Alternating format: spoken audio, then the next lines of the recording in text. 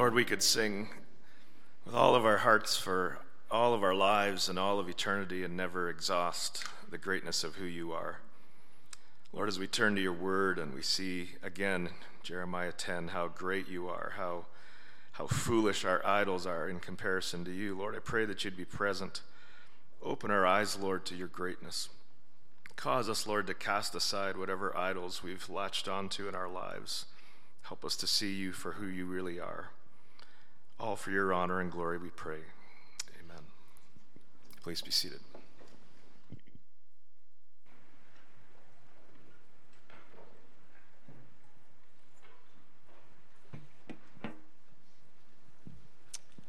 Why don't you stand today, actually, as we hear the scriptures read for us, Jeremiah chapter 10, verses 1 to 16. Hear what the Lord says to you, O house of Israel. This is what the Lord says. Do not learn the ways of the nations or be terrified by the signs in the sky, though the nations are terrified by them. For the customs of the peoples are worthless. They cut a tree out of the forest, and a craftsman shapes it with his chisel. They adorn it with the silver and gold. They fasten it with hammer and nails, so it will not totter. Like a scarecrow in the melon patch, their idols cannot speak. They must be carried because they cannot walk. Do not fear them. They can do no harm, nor can they do any good. No one is like you, O Lord. You are great, and your name is mighty in power. Who should not revere you, O King of the nations? This is your due. Among all the wise men of the nations and in all their kingdoms, there is no one like you. They are all senseless and foolish. They are taught by worthless wooden idols. Hammered silver is brought from Tarshish and gold from Uphaz. What the craftsman and goldsmith have made is then dressed in blue and purple, all made by skilled workers. But the Lord is the true God. He is the living God, the eternal King. When he is angry, the earth trembles. The nations cannot endure his wrath. Tell them this: these gods, who did not make the heavens or the earth, will perish from the earth and from under the heavens. But God made the earth by his power. He founded the world by his wisdom and stretched out the heavens by his understanding. When he thunders, the waters in the heavens roar. He makes clouds rise from the ends of the earth. He sends lightning with the rain and brings out the wind from his storehouses. Everyone is senseless and without knowledge. Every goldsmith is shamed by his idols. His images are a fraud. They have no breath in them. They are worthless, the objects of mockery. When their judgment comes, they will perish. He who is in portion of Jacob is not like these, for he is the maker of all things, including Israel, the tribe of his inheritance. The Lord Almighty is his name. Amen. This is God's word. Please be seated.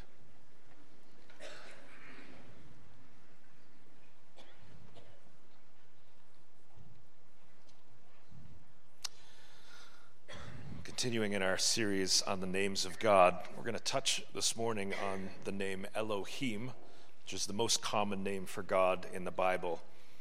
But especially we want to see from this passage this contrast that God is providing for us between himself and idols. Now, we might be inclined to think that this passage is not really of much help to us. Jeremiah is a prophet in the final days of Judah, the southern kingdom of Jerusalem and the surrounding tribe of Judah, in the final 50 years before they went into captivity. And he was preaching, calling upon God's people to abandon their idolatry and return back to God. If you know anything, though, about his ministry, there was very, very limited success. And not only was there limited success, meaning people didn't respond to Jeremiah. God's people didn't turn back to God. They didn't abandon their idols. And not only that, but they actually persecuted Jeremiah for his message. We think our ministry is hard. Imagine if you were called like Jeremiah was to a ministry of 50 years of futile preaching and persecution. For Jeremiah, though, he understood the value of the ministry because he understood the reality of who God is. And one of the things we find in this passage is a kind of mocking of idols. Of course, he's talking here about the kind of idols that were used back in those ancient days. And as we see here in these early verses, when people would fashion their own idols, their own gods. And I think the danger is for us to assume then that this doesn't apply to us because we're not that stupid. We don't do that in our day. We don't take a piece of wood or a piece of stone and shape it, make a face in it, and worship that. We're too smart for that. But if we think that way, then we're going to fail to see and hear what God has for us in this passage. So I hope you'll listen along. What we're going to do is see the contrast between the idols that God's people were worshiping and God himself. And what you'll notice is that as Jeremiah describes God and as God speaks to his people, he uses a number of different names and titles and descriptions for himself, each one helping us understand him more deeply and more clearly. So I think this passage is actually really fitting for our series. Well, here's the first thing we want to see. The first contrast begins on the idol side with this, that idols are created by people. Look again in the early verses. This is what the Lord says. Do not learn the ways of the nations or be terrified by signs in the heavens. Verse 3, for the practices of the peoples are worthless. They cut a tree out of the forest, and a craftsman shapes it with his chisel. There's a number of verses that describe this. Look down to verse 9. Hammered silver is brought from Tarshish, gold from Uphaz, and what the craftsman and goldsmith have made is then dressed in blue and purple. Then verse 11, these gods who did not make the heavens and the earth will perish from the earth and from under the heavens. So I've got a throat cold again. I'm sorry. I hope you'll bear with me today.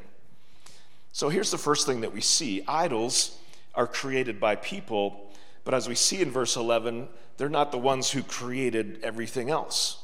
People are created by God, or you could say everything has been created by God. In fact, the tree or the stone that the idol worshipers used to craft their God was actually created by the true God. So here's the first obvious contrast between God and idols. God is the ultimate creator of all things. Now, this is one of the important names of God that we find it in verse 10 actually, where it says, the Lord is the true God. He is the living God. Now, the two times we see the word God there are the word Elohim. Maybe you've heard that word before. Elohim is the most common name for God in the Bible, and it's the one we find in the very first verse in the Bible. In the beginning, God, Elohim, created the heavens and the earth.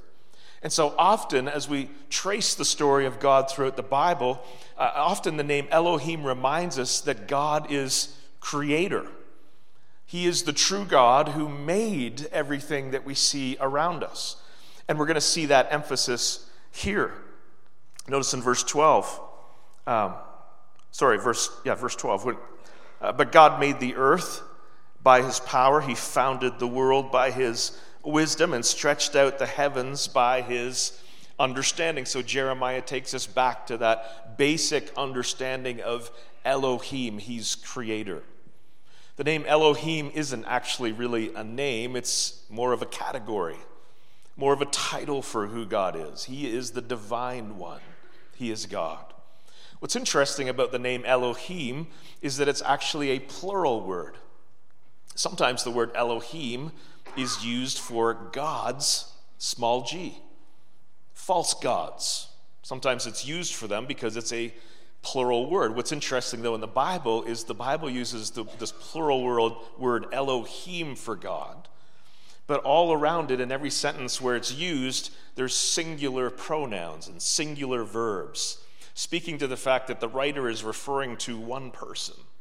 But he used the plural form of God, perhaps because, some would say, because God is three in one. More likely, it's because God is so great and mighty and awesome that a plural word was most appropriate to use to describe him. So there is a God, Elohim, who created us, who created everything. Think back to what Adam and Eve did in the garden. God created Adam and Eve. He created the Garden of Eden. He gave them all these fruits that they could eat, a safe place where they could live. But in sinning against God, essentially, they rejected him as their God. Now, they hadn't fashioned an idol yet, but that was the next step for them, because essentially what they did is reject the rule of God over them, which left them wide open, and their ancestors. And all through the history of the world, all of us have been so susceptible to worshiping something that is not, or someone that is not Elohim. We were created by God to worship God. This is why it's so fundamental. This idea that we are worshipers is so fundamental to us. And if you don't worship God today, you don't believe in Elohim, it's not that you're not a worshiper. We could examine every one of our lives in this room, and we will find out that every one of us values something or multiple things in your life as kind of ultimate. Of course, God created you with that desire to worship. It was meant to be directed towards him, but if it's not directed towards him, it'll be directed towards something. You will be a worshiper of something. And sadly, when we reject the rule of God, what we generally do is we craft our own religion.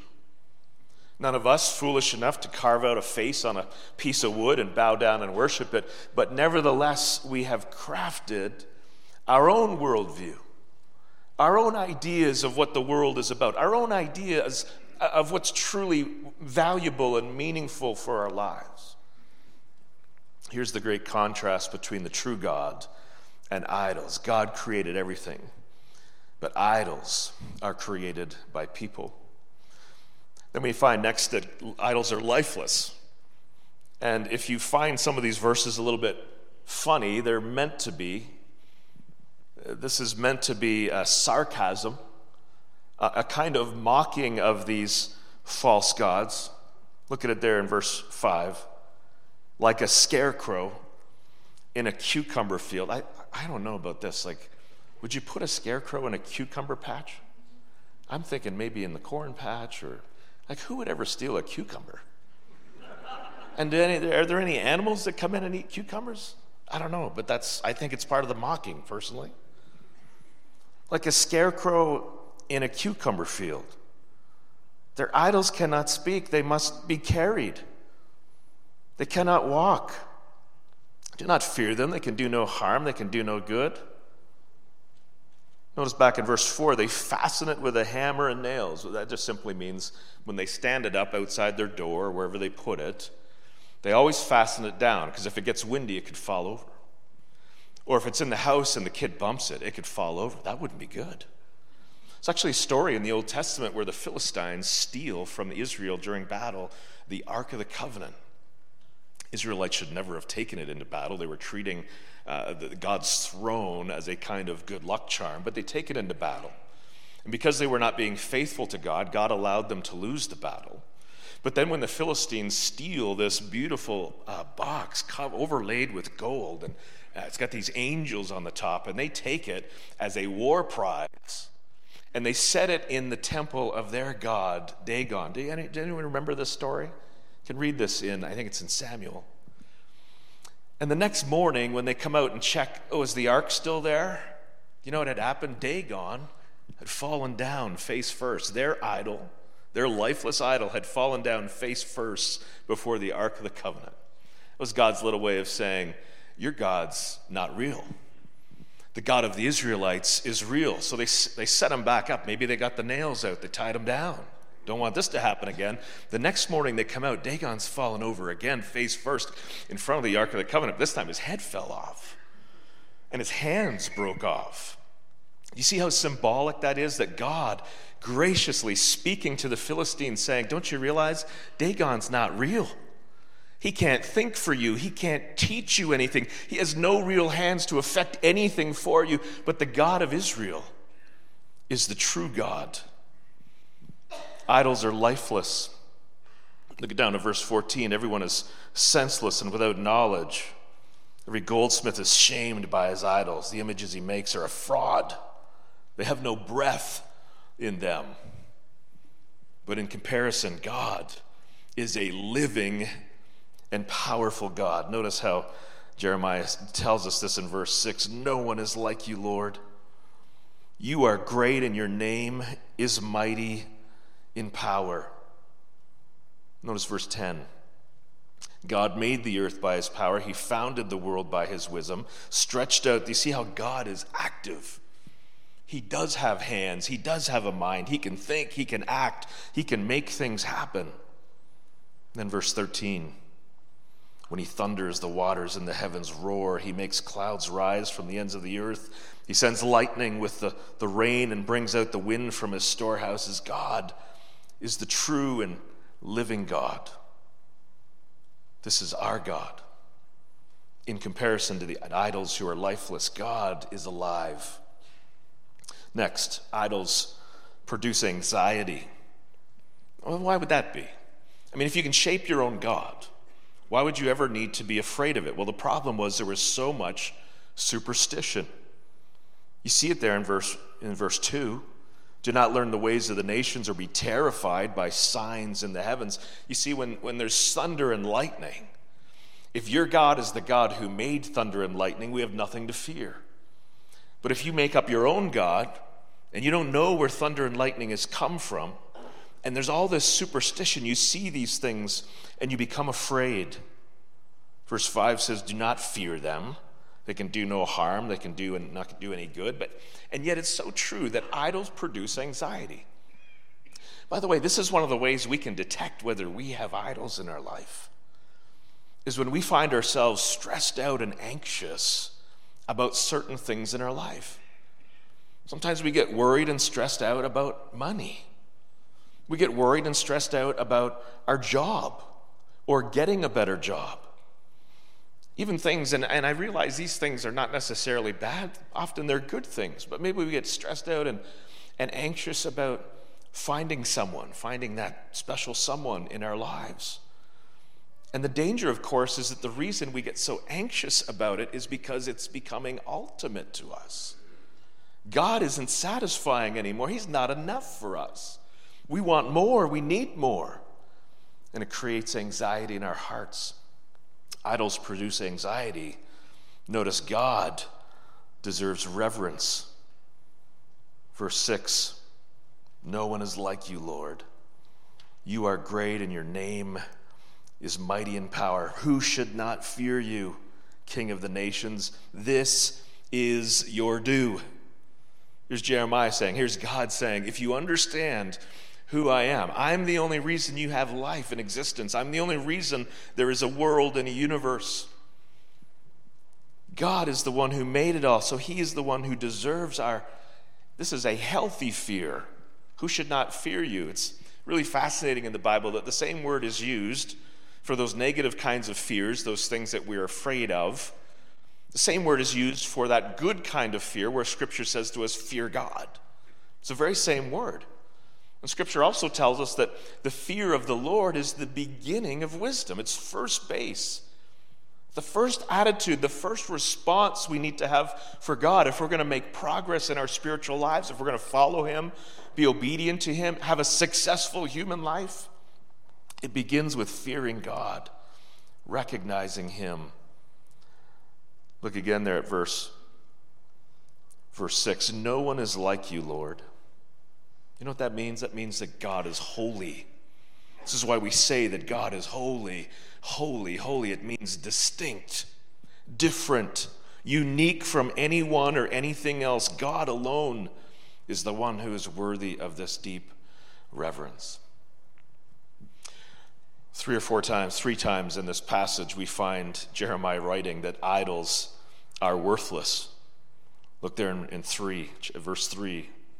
The practices of the people are worthless. And of course, he's about to describe idolatry. Then you can see it again in verse 8. They are all senseless and foolish. They are taught by worthless wooden idols. And then in verse 15, they are worthless, the objects of mockery. The word that's used here in each case is like a puff of breath. That's what Jeremiah is describing. This is what idols are like. Just a little puff of breath. It's there and it's gone. There's nothing to it. There is no substance to it. It's meaningless. It is useless. It is worthless. And yet God is worthy. I've often said, I hope you remember me saying this, how there is this clear link between the idea of worth and the idea of worship. We worship what we deem to have worth. That is why all of us are worshipers, even if we don't worship the God that Jeremiah is describing here. Even if you call yourself an atheist, you have been created to see things as worthy, and you pursue those things with your life. It's why you get out of bed in the morning. But of course, we understand as those who believe in God, and if we see and read his word, we find that he and he alone is the one of ultimate worth. We just read those verses, no one like you, Lord. He's King of the nations. He is due our fear. Look again at verse 10. The Lord is the true God, the living God, the eternal King. Verse 16. He who is the portion of Jacob is not like these, for he is the maker of all things, including Israel, the people of his inheritance. The Lord Almighty is his name. God is of ultimate worth. This is where it can be so convicting for us to begin to examine our own lives, and it's where we might potentially find idols in our lives. When we compare the things that we deem as truly worthy, and we're going to talk in a moment how we might test that, but so often there are things in our life that are of greater worth to us than God, and it's so easy to determine that. What do I spend my money on? What do I spend my time on? Why do I get out of bed in the morning? Is it because God is of ultimate worth and I want to live my life for him? Or is it because I found some cheap alternative that is truly an idol in my life? Idols are worthless. God is worthy. Then we find that idols are a lie. Don't you love my voice today? Doesn't it just sound serious today? I hope so. I'm going to take this home and use it on my kids later, I think.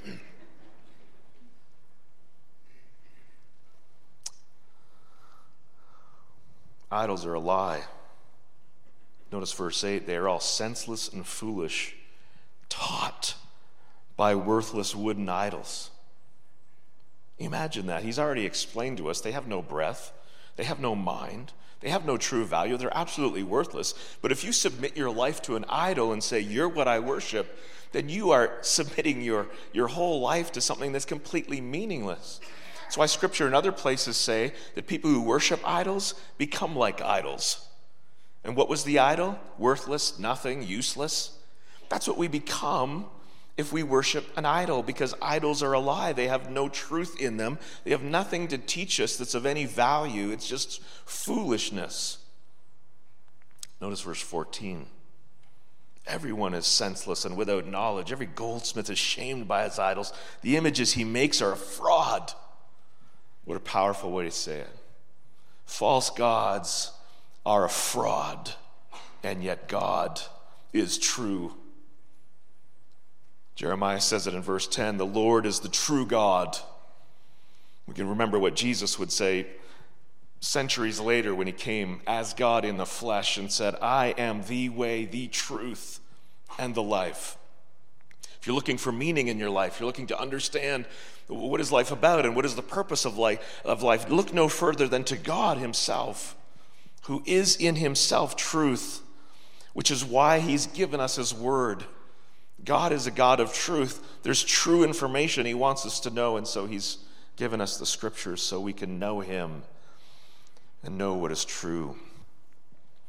Idols bring shame and loss. We've just read it in verse 14. Everyone is senseless and without knowledge. Every goldsmith is shamed by his idols. These idols are going to perish, verse 15. They're worthless, objects of mockery. When their judgment comes, they will perish, gone. Not eternal like our God. They bring shame and loss. Not so God. Perhaps one of the most astounding statements in all the passage is found here at the start of verse 16. And the question here in this comparison is simply, well, what do you get? What do you get if you worship an idol? What do you get out of it? What's your benefit? Jeremiah says, nothing. Less than nothing.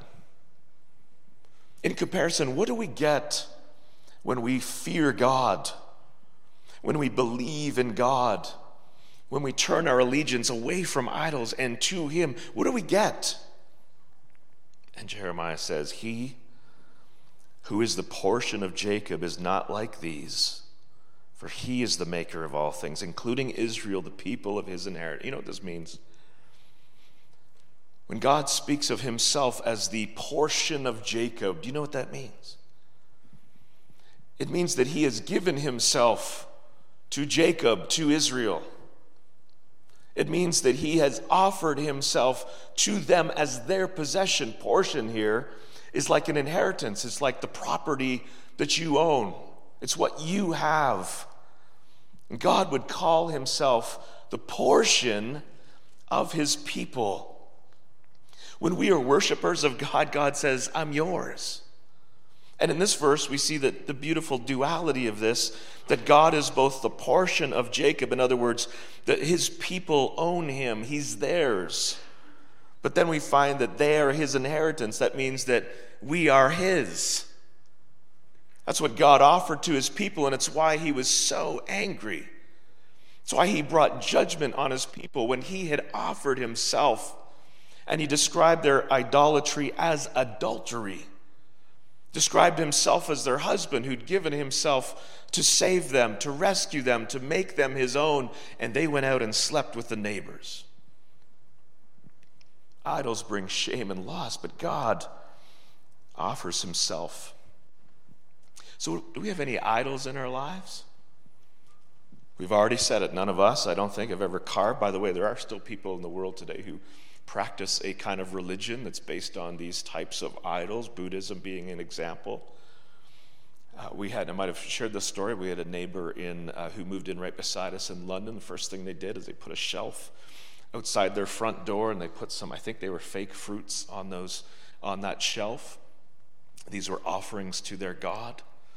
One occasion I got to go in and talk to this man, and actually had the chance to share a little bit about our faith and about Christ with him. And as I did so, I was sitting under Buddha. He was up on the wall above my head. There's still people who practice this type of religion. They need Jesus. But let us not think that we are above this. Because everyone who has sinned against God essentially has said to Him, I don't need you as my God. And everyone who has rejected God and rebelled against God and sinned against God ultimately has said, I'd like an alternative. And so as we fall into sin, every one of us has fallen into sin. We've rejected God. We've chosen to go our own way. And behind that, or beyond those choices of rebellion against God, are choices of false worship. So I share this simple idolatry test with you and with myself, to see whether there might be things that we can identify even today, yes, even here in the church.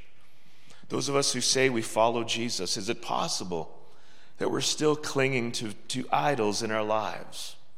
So 4 things, 4 tests that we can ask ourselves to consider whether we have idolatry in our lives. And here's the first thing. It's the beauty test. Or you could maybe say, as I've used the expression already today, the ultimate test. What is ultimate to you and to me? What is it that's truly beautiful to us? What is it that attracts our attention? That thing that we pursue, that we want? Is it God? Is He the ultimate for us? Is He the thing of highest beauty that we just want to pursue Him? We want more of Him. We abandon everything else so we can have more of Him. That's what Paul described in his life in Philippians 3. But for some of us, we have to be honest and say, no, actually, there's something I've been pursuing far more than God in my life. God hasn't had all of my heart. He hasn't had all of my life, my time. I've been pursuing other dreams, other things that have been ultimate to me. I want to make money. I want to be a successful business person. I don't have time to serve in the church. I don't have time to serve God. I'm pursuing my dreams. I want to be rich. I want to have a big house. I want to have a nice car. Or there's other forms of beauty too. That's why so many have fallen into the sin of pornography. This fleeting, physical, human beauty, which is so much less than the beauty of God, and yet for those fleeting moments we say, no, this is what's truly beautiful to me. This is what I want to see. It's the beauty test, what attracts me. Then we have the value test. What gets my money and my time? It's really the simplest way to find out what is worthy to us. What do we deem as having worth? Do you know that we all, as we live our human lives, we are all living appraisals? All of us. Do you know what appraisal is? I assume everyone knows what that is. It's like when the bank says, well, we need to know how much your house is worth. So we send in an appraiser to find out how much is your house worth. Can we give you that line of credit or not? And all of us are living our lives in such a way that we are appraising things. And as we look at each other's life, it becomes very evident to those in our circles who see us, who know how we live and what we live for, as to what we deem to truly have worth. Is it God? What gets my money? What gets my time? It's the value test. And then there's the identity test. What gives me my identity? What is it that makes me who I am? And how do I want people to recognize me? All of us at different stages of life can fall into different types of identity crisis. It can be a 19-year-old guy and it's my pickup truck. That's the thing that's going to define me. That's what's going to identify me. My pickup truck and my boots. My ball cap. Sorry if I hit close to home probably for some of you, Wallenstein. Or you're a 28-year-old mom, and what really identifies you is your kids. Your whole life is your kids, and you want people to see you as a good mom, and they want to see you, and they want to see your kids being well cared for, and it becomes your identity, your job. All of these things, you see how these things can become the thing that we want this to be the thing that defines me. Our culture has taught us that now we create our own identity. What's your sexuality? What's your gender? It's your choice. You can create your own identity. Scripture says, no, your identity is in God, the one who created you. It's in Christ, the one who saved you. That's where our identity is found. One more. It's the coping test. How do I cope with suffering? How do I cope when there's hard stuff in my life? And what are the things that I revert to as those things that bring me comfort, that get me through? I remember talking with a man who had been very genuinely saved and yet struggled with smoking, and he just desperately wanted to kick it. He wanted to overcome his smoking, but the problem for him was that, he struggled with anxiety, and every time anxiety came into his heart, he had fallen into this lifelong rut of saying, I need a cigarette. I feel stressed. I need a cigarette. I got to drive in a snowstorm. I need a cigarette. It was a kind of coping mechanism that was an alternative to God. I don't need God in my stress. I need a cigarette, or I need alcohol, or I need a relationship. What is it that causes you, that allows you, what is it that you look to cope when life gets hard? God says, come to me, all you who are weary and heavy laden, I will give you rest. You see how this idolatry test exposes the idolatry even for those of us who say we are followers of Christ. May God expose these things. May we turn our hearts from them, as we sang earlier. Cast down these idols, turn to God, who we've seen in this chapter in a number of names and expressions. He is King of the nations. He is the true God. He is the living God. He's the eternal King, and he is the portion of Jacob. He is the maker of all things, and he is the Lord Almighty, which is going to be one of the names we study in a few weeks. This is our God. This is the one who is worthy of our worship and our lives. Does he have us? The truth is, of course, that all of us, and maybe we even feel exposed today, as I so easily can, to consider these things. How could God ever take me back? When I've been like his people, I've been like Israel, who he described as the adulterous wife, who went and slept with the neighbor. I've been that person. I've been someone who's worshiped false gods. I've made other things ultimate in my life. Can God take me back? And the answer is yes.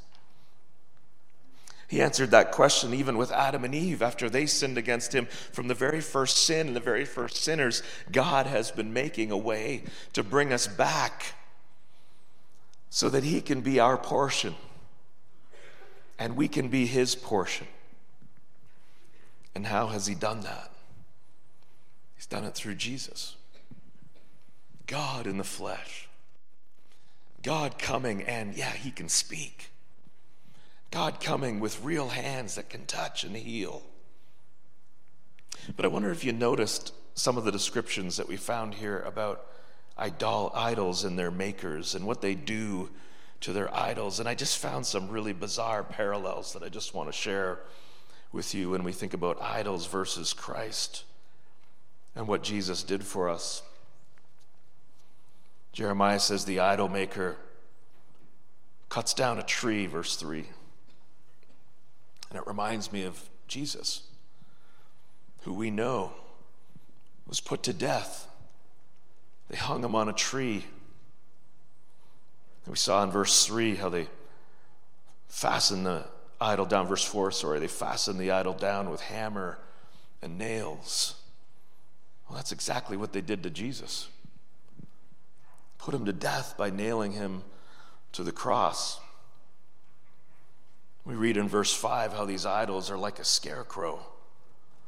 And I couldn't help but think about a scarecrow, and what is a scarecrow, and how do you make a scarecrow? And you make this cross-shaped frame, and you nail your scarecrow to it. You fasten him up there. And that's what they did with Jesus. He was like a scarecrow. Scarecrow is supposed to scare the birds out of your garden. And the Romans made Jesus a scarecrow to try and scare the rest of the Jews into obedience. Then we read in verse 9 that the idol makers dress up their idols with purple. Well, that's exactly what they did to Jesus. They put a purple robe on him. Isn't it amazing that Jesus, as Scripture tells us, became sin for us?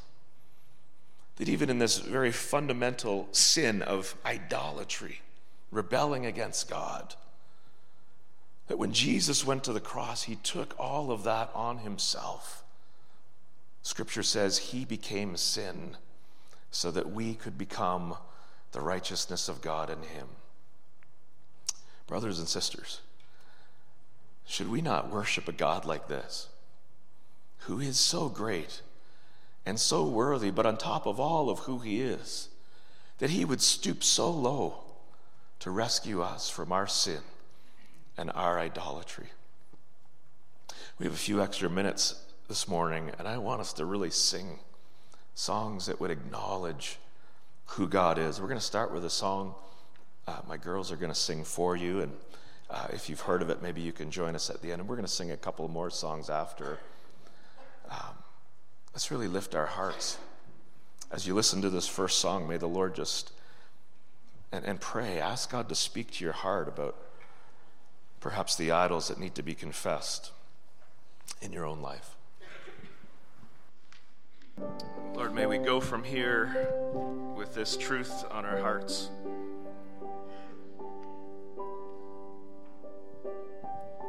Show us how great you are. We thank you all for coming today. Hope that you spend some of your day thinking about and maybe confessing to the Lord some of the idols that you've built in your own life. That's what I'll be doing. and then remembering how great a God we have, that he still loves us and that he came so low to be near to us. Bless you. Love one another well and have a great day.